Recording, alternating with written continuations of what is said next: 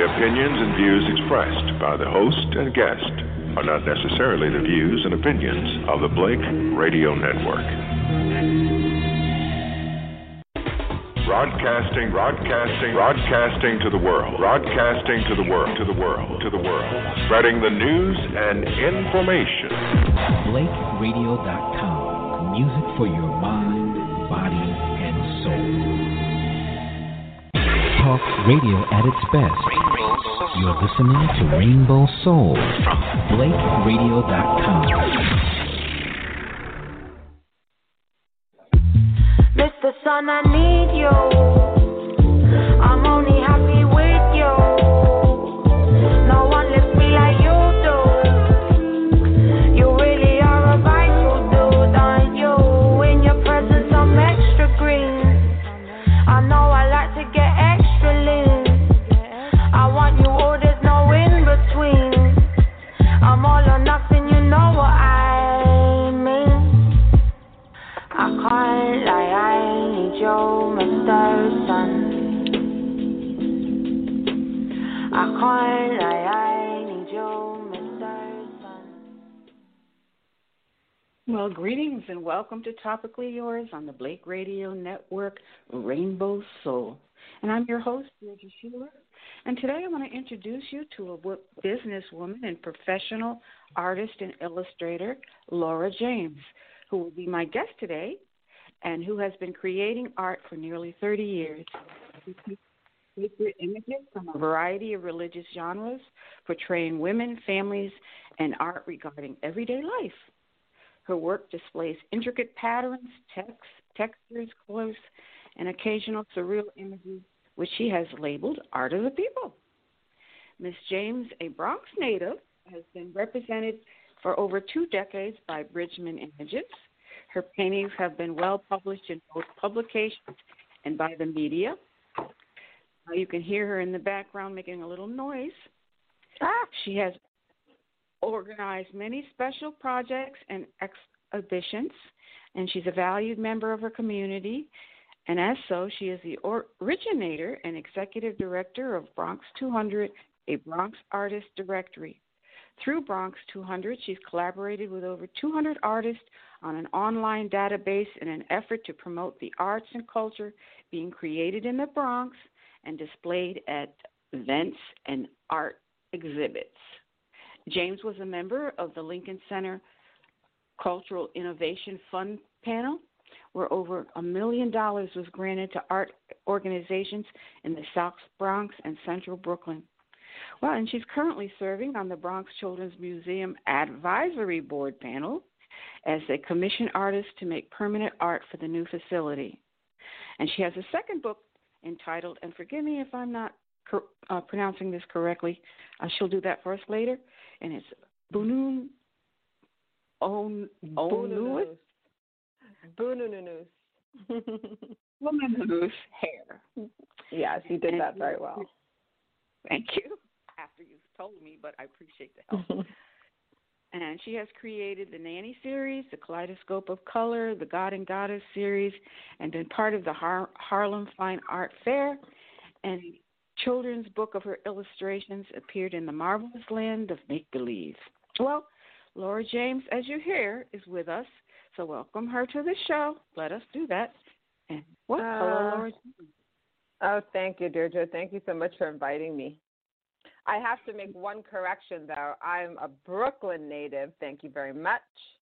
Although I have lived in the Bronx for almost 17 years. So I proudly am now a member of the Bronx community, but I was born and raised in Brooklyn, and also proud of that. And thank you for that correction. So, folks, she's from both Brooklyn and the Bronx. Yeah. I'm a New Yorker. Yeah. Yes, indeed. A New Yorker. Well, tell me, did you become an artist at a young age? What drew you to the world of art? Well, I did. I started actually. I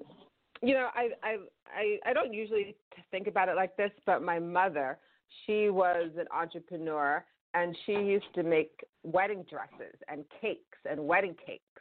And she used to like do crafts, you know, like knitting and crocheting and stuff. So she was always making things. So, you know, I used to make things along with her. So I think that was my first real artistic, you know, the first real artistic things that I used to do. But when I was about 19, I saw a book called Ethiopian Magic Scrolls in a Botanica, actually, in Bed-Stuy, where I grew up. And I hadn't really painted too much. I like to take photographs and things like this. But when I saw that book, I was drawn to it, and everything is outlined with black lines. And I thought, you know, let me try to do that. I like that. Let me see if I can, you know, copy this stuff. So I bought the book, and I started to, you know, play around with it, and you know, practice, and I got better at painting and doing my own you know, my own stories. And the work is that's the Ethiopian Christian art style. So it is based in the Bible and the Bible text, of which there are many stories. So I, you know, was painting Bible stories and things like this as well. So yeah, that's how I started painting. Well, and I've been doing it ever since. Oh, I see that. Quite magnificently too. And tell me, what is your cultural background? You did mention your mother engaged in art. Were there other family members that did as well? No, not really. My people are from Antigua, and you know, we grew up in Bed-Stuy in the Caribbean. It was very Caribbean, heavily Caribbean then. So you know, I think that's the thing that people did most of all was working. You know, I guess it's a joke that, you know, Caribbean people, like, they tend to have more than one job, but it was definitely true with my parents. So, you know, they did appreciate, you know, music and what have you, but art wasn't really a big deal. Actually, one of my older sisters, she was the one that really introduced me and my younger sister, or not my younger sister, but my sister who's older than me but younger than her. She used to take us around the city to museums and to concerts and things like this. So she really introduced us to, you know, art. And, you know, it's New York, and there's just so much to do and see. So we really took advantage of that. You know, I really credit her for doing that for us, because our parents really, you know, they didn't have time for that kind of thing. Well, now, you mentioned your art has a sacred and secular aspect, but you also mentioned Ethiopia, so it's not just a Christian thing. You have a broad scope of religious, what should I say, genres? Mm-hmm. Well, the Ethiopian angle is that, you know, well, okay, so Ethiopia was a Christian country, or has been since the 4th century, so very early on in the history of Christianity.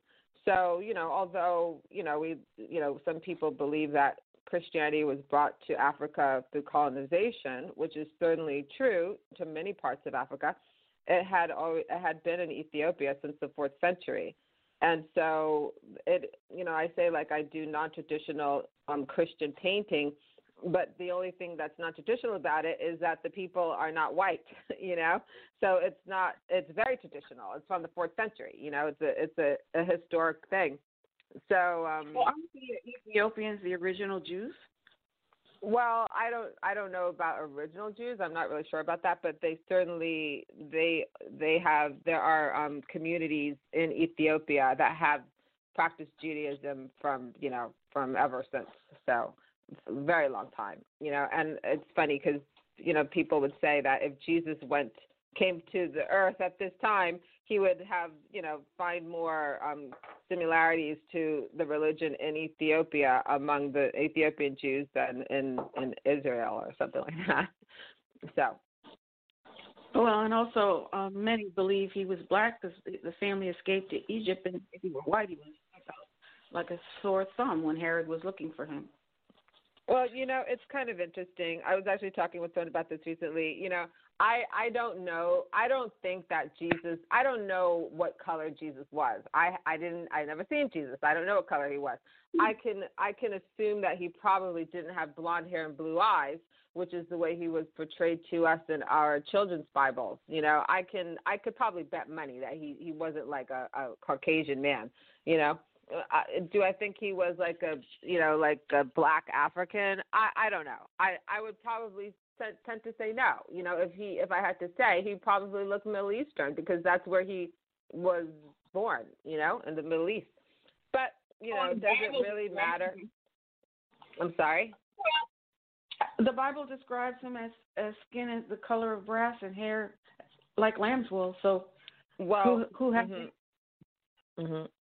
what people? Yeah, and the Revelation. Yeah, I can see that. I mean, there's another thing too in the Bible where they talk about seeing God and seeing Him in your own, as a reflection of you. So I do definitely believe that people can picture, and maybe not Jesus per se, because yes, I do believe Jesus was a real person, but to say God, to picture Him in the way that you are. So if he's Latina, if he's white, if he's Asian, I think it's okay because we're all in that image. I don't think it's okay when, one race says, oh, this is the only way that Jesus or God should be depicted, and you have to do it that way, because then it excludes you, and I think it needs religious art should be representative of everybody, because and God appeared as energy, as fire, so He wasn't particularly a person more than He was energy. We all are. Right, exactly. But I do definitely believe that Jesus was a real person, So, yes, he must have had skin color, Now, it's interesting, too, because, Jesus in the Bible and Jesus as, like, a historical person, I'm not too sure if they're really the same person, because Jesus was, he was about love and about, doing to others as you'd have them doing to you, So, I think the message sort of got lost there in the Bible somewhere, but anyway. Well, how do you depict him in your art form? Well, okay, so I started off by referencing the Ethiopian Christian art style where, he was depicted mostly as a brown-skinned person. So, and I am brown-skinned. I'm a black woman. So that's the way I like to depict him, And so that's what I do. And now, I was just going to mention my website, which is laurajamesart.com, so you can check out the work there. Okay. And tell me, do you want to illustrate the history of black people through your artwork? And do you? Well, okay, so history, oh my God, there's so much, right? But yeah.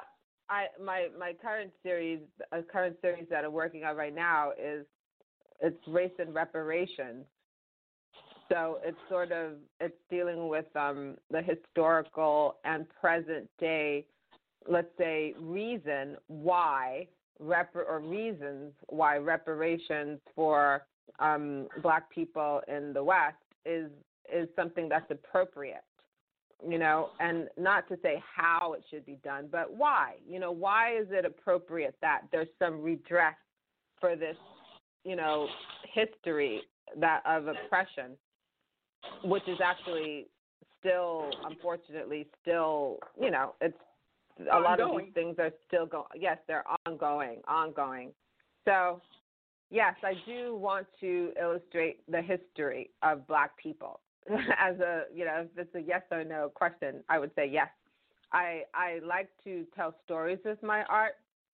And, I am a black woman, like I said, and so it's something that I know about, something that I'm passionate about, and, I feel I have something to say with the art as far as that's concerned. So I do want to make those kind of paintings. Well, is your company called Laura James Fine Art or no? Laura James Fine Arts. So you mentioned that people can find you. Can they find you on Facebook? And you did mention I'm on Facebook at Laura James and on Instagram Laura James Art. So Laura James Art or Laura James Artist. If you Google me, things will come up. I'm fond of saying that I've been on the internet, basically since it kind of started, and many artists didn't want to go onto the internet. They didn't want to put their art up because they were like, oh, somebody's going to steal it and, and what have you, which is, that's valid. But I wanted to be accessible. I wanted people to find my work so that they could see it, appreciate it, and perhaps buy it, and hire me to make paintings. So it was definitely like a business thing for me, and it still is actually. I do have like a private page, or not private, but a personal Facebook page. But I just tend really to post things about my art. Hello? Yes, I'm still here. Okay, so I wanted to ask you also to describe the form of art that you do, but because you use a lot of color and texture and patterns, is that the case? Mm-hmm. Yes. I mean, it's basically figurative, so, it's not abstract. It's not, there are figures. You can see people, and, I like to, I don't want people to sort of like wonder, oh, what is that, in terms of the imagery, but with the story and having depth to it, having something that you have to think about and consider, that's enough thinking. I don't want you to have to think like, oh, is that a man or is that a dog, or is that like some kind of, what is that weird shape? Obviously, like I like abstract art too, and that's fine, but that's not what I do. I paint, I paint figures. So my work is figurative. I like, being Caribbean, I guess I have an affinity to color and colorful things. So, I like Mexican art and Haitian art, and I like surrealism. I like all that kind of good stuff. But you have a certain style in your art, wouldn't you say? Well, definitely. So I started, like I say, looking at the Ethiopian Christian art style, which is very distinctive. When I first started doing this work, people, they thought I made this up. Like, they're like, oh, that's so unique and original. And I was like, no, that's the Ethiopian Christian art style. You could hardly blame anybody, though, because, this is, let's say, in the early 90s, and there wasn't really too much of the art around. So, I had never seen it either, But so the thing is, though, that I don't okay, so in traditional Ethiopian art, there are, a handful of themes that they'll paint, like the crucifixion or stories of the Gospels and Mary and things like this. But I basically have painted, from one end of the Bible to the other. So I have expanded the types of stories painted in this way, and the types of, the different texts. And then also I use the same style to paint, Buddha and Yoruban goddesses. And, I did a painting with Muhammad, in this style. So, I say, like, in my bio that I've made it my own, and I do believe that. I have, I've made it my own. Yeah, yes, but it is definitely the style that I emulated early on. And then even in the non-religious work, the eyes really are the thing that mostly carry over, the almond-shaped eyes, So there you can see the singularity,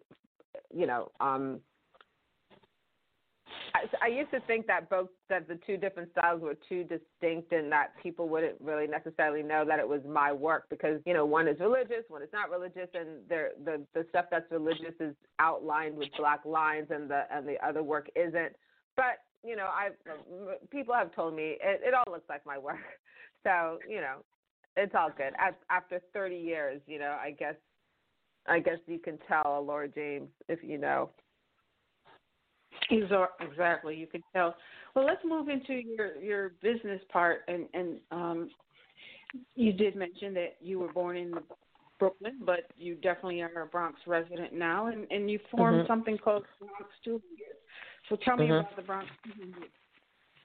Okay, well, so I it was kind of interesting. I illustrated this children's book, and I got the book in the mail, and then on the back of it says, "And she lives and works in the Bronx."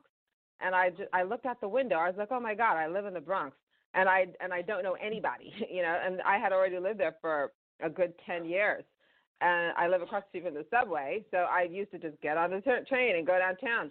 because I wasn't interested in knowing about the Bronx arts or anything really. I mean, that's nothing against the Bronx. It was just that I had already been like over 30 when I moved up here. So my community and my people were in Brooklyn and in Manhattan. So, but when I realized that I lived here, I was like, I should make some friends and meet some artists and what have you.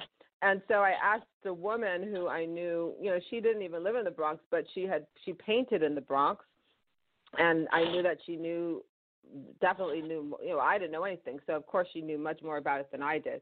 So I asked her if she would help me to put together a list of artists, and then, it sort of became a website. And the main goal at first was to have a big party, because, to make communion and to have a community and to have a big party. But it turned into a website which has portfolios with artists' work. So there are over 200 artists at this point. And, together with my friend Eileen Walsh, we have done many art exhibits and professional development courses and things like this for Bronx-based artists.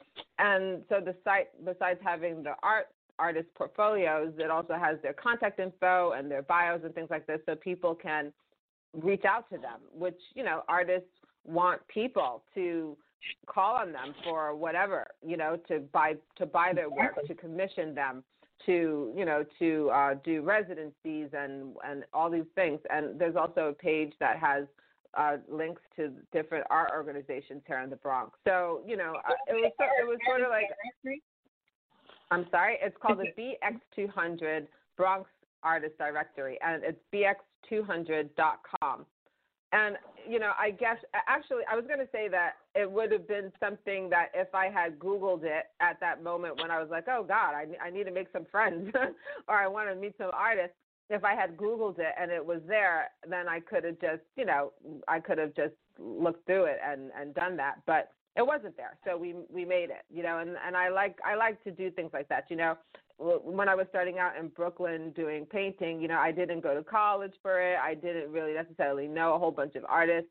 I didn't know any artists actually, but I searched out for these things and I looked for them, and I started to I got opportunities to do certain things. So I had an opportunity to have an exhibit with my own work, but I realized that I didn't have enough art, so I invited 15 other people to show with me, and that was the first exhibit that I curated.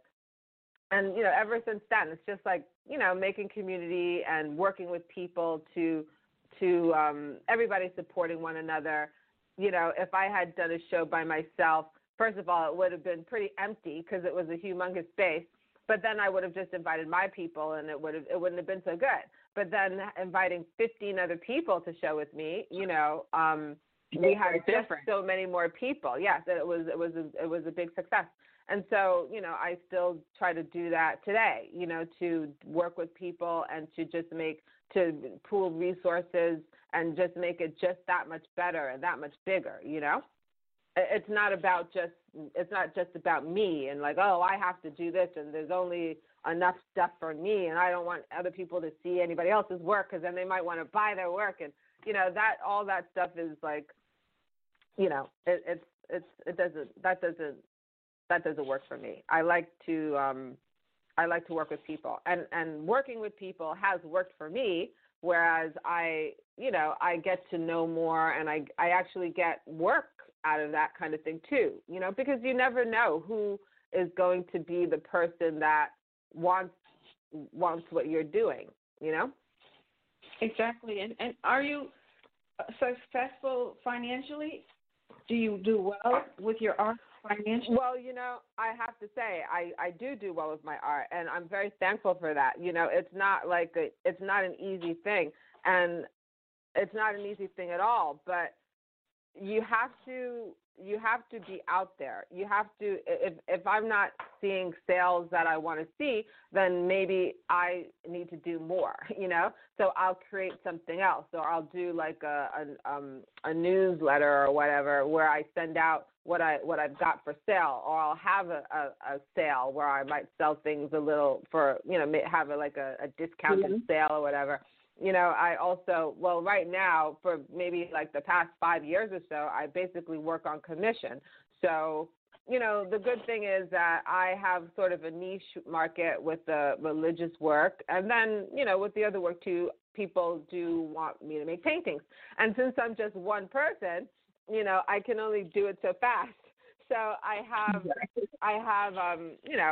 work, I have things lined up. It's been good for me. And yes, I do make a living at it. It's the only job the last job I had, I was 18, So, but that doesn't mean that it's all just, oh, this is so great. This is so much fun, It's a lot of hard work. And you also have to do business, It's not just about sitting around making paintings, I have to make sure I get my money when somebody, I have to like bill people and things like this. You can't just be like, oh, I hope that this person remembers to pay me, And so you have to be on top of a whole lot of things, But the new year is coming, and you do calendars. The new year is coming, and don't you do calendars as well? Well, so I was one calendar that I have out this year is with Liturgy Training Publications, and they commissioned me to make illustration for a liturgical calendar. And also there's another company that makes calendars, and they actually just bought, I guess, 12 images from Bridgman Images, where I have a lot of images available for license. So that was one good thing that happened to me very early on. I was connected with Bridgman Images, and they're probably one of the biggest places that people go to buy images for license for all kinds of media. So, it's got to be over 25 years already that I've been working with them. Through working with them and having a lot of my work on their database, I've gotten to be published in, hundreds of publications.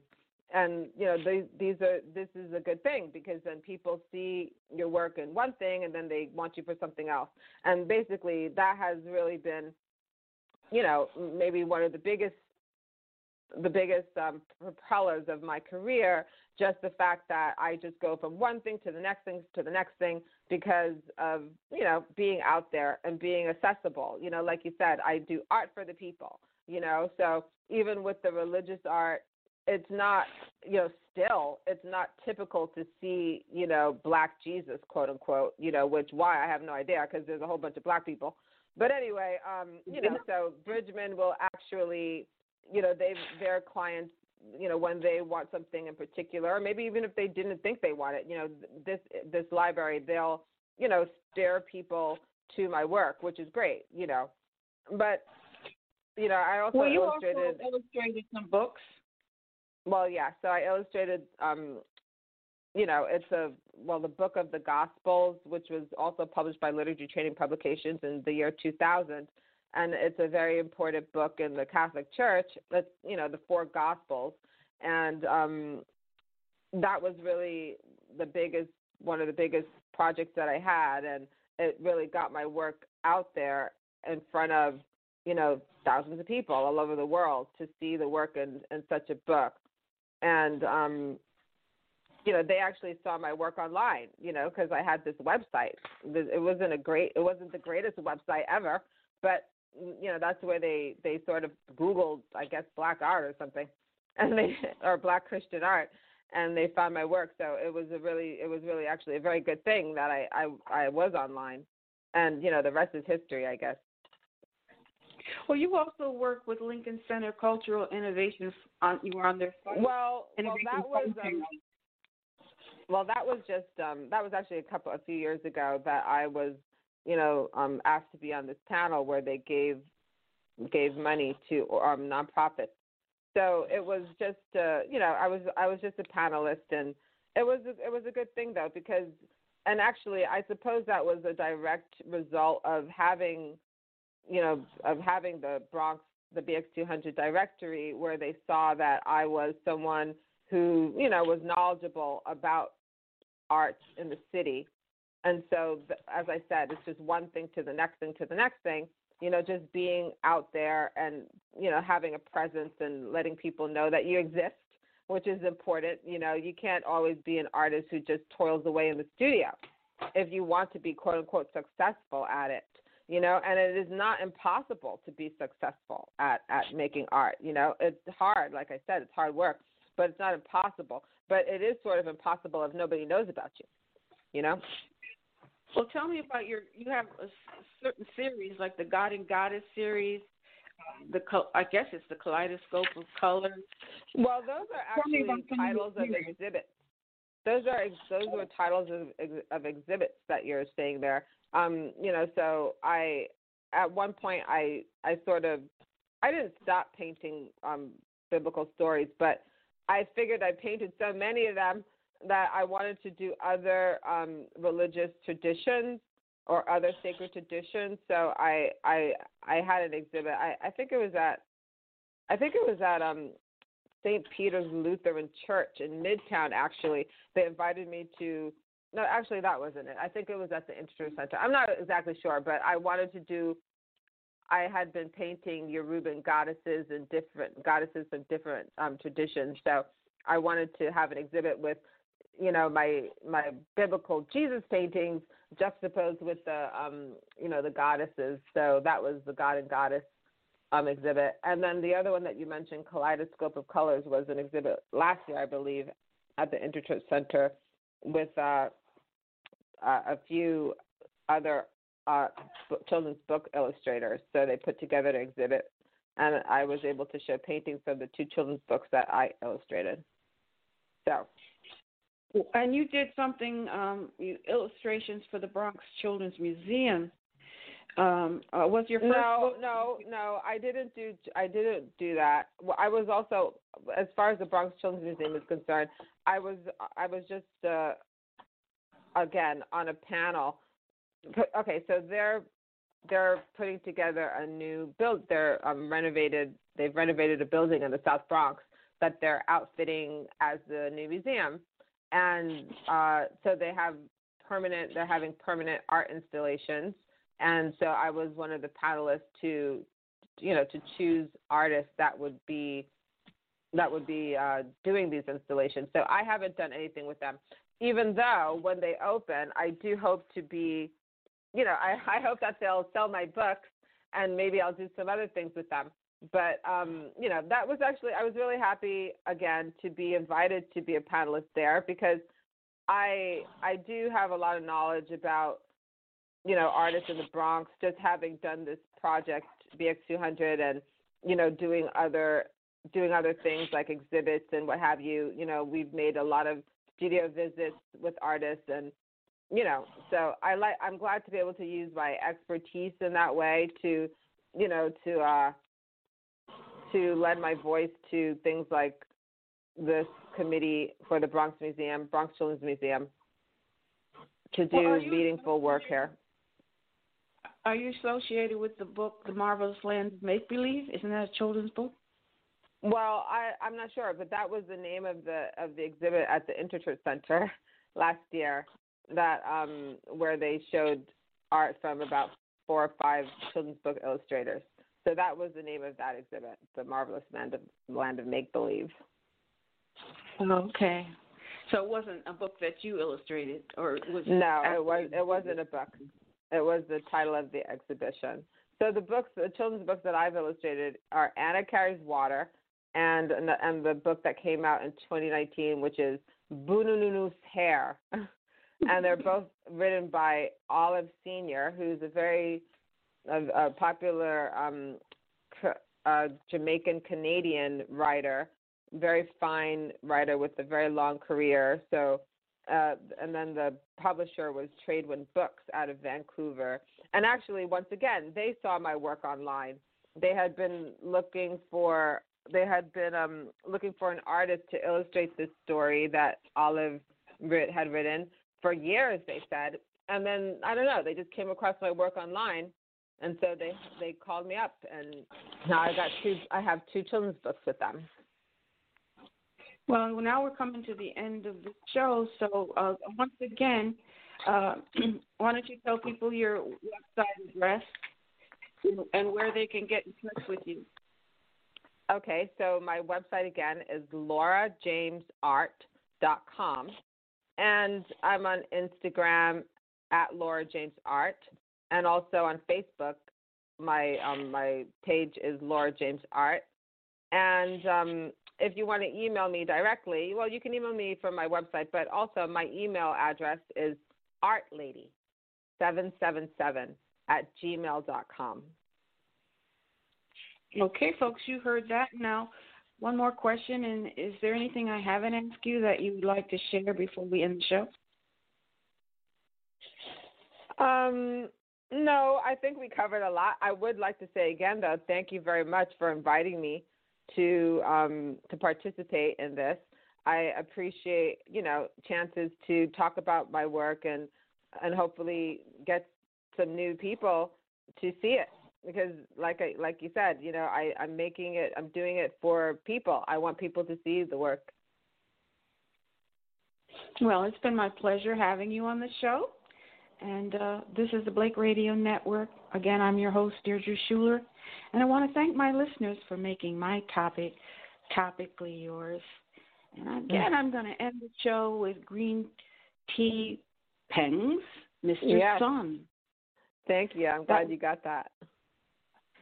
Yeah, I decided to go with what you had picked. Thank you. Mr. Sun, I need you.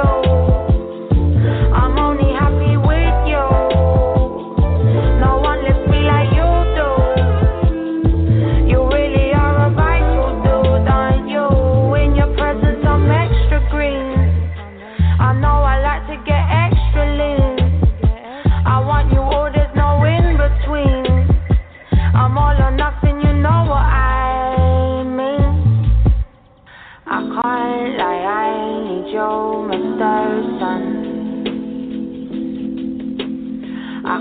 My guest today was Laura James, and this is the Blake Radio Network, Rainbow Soul.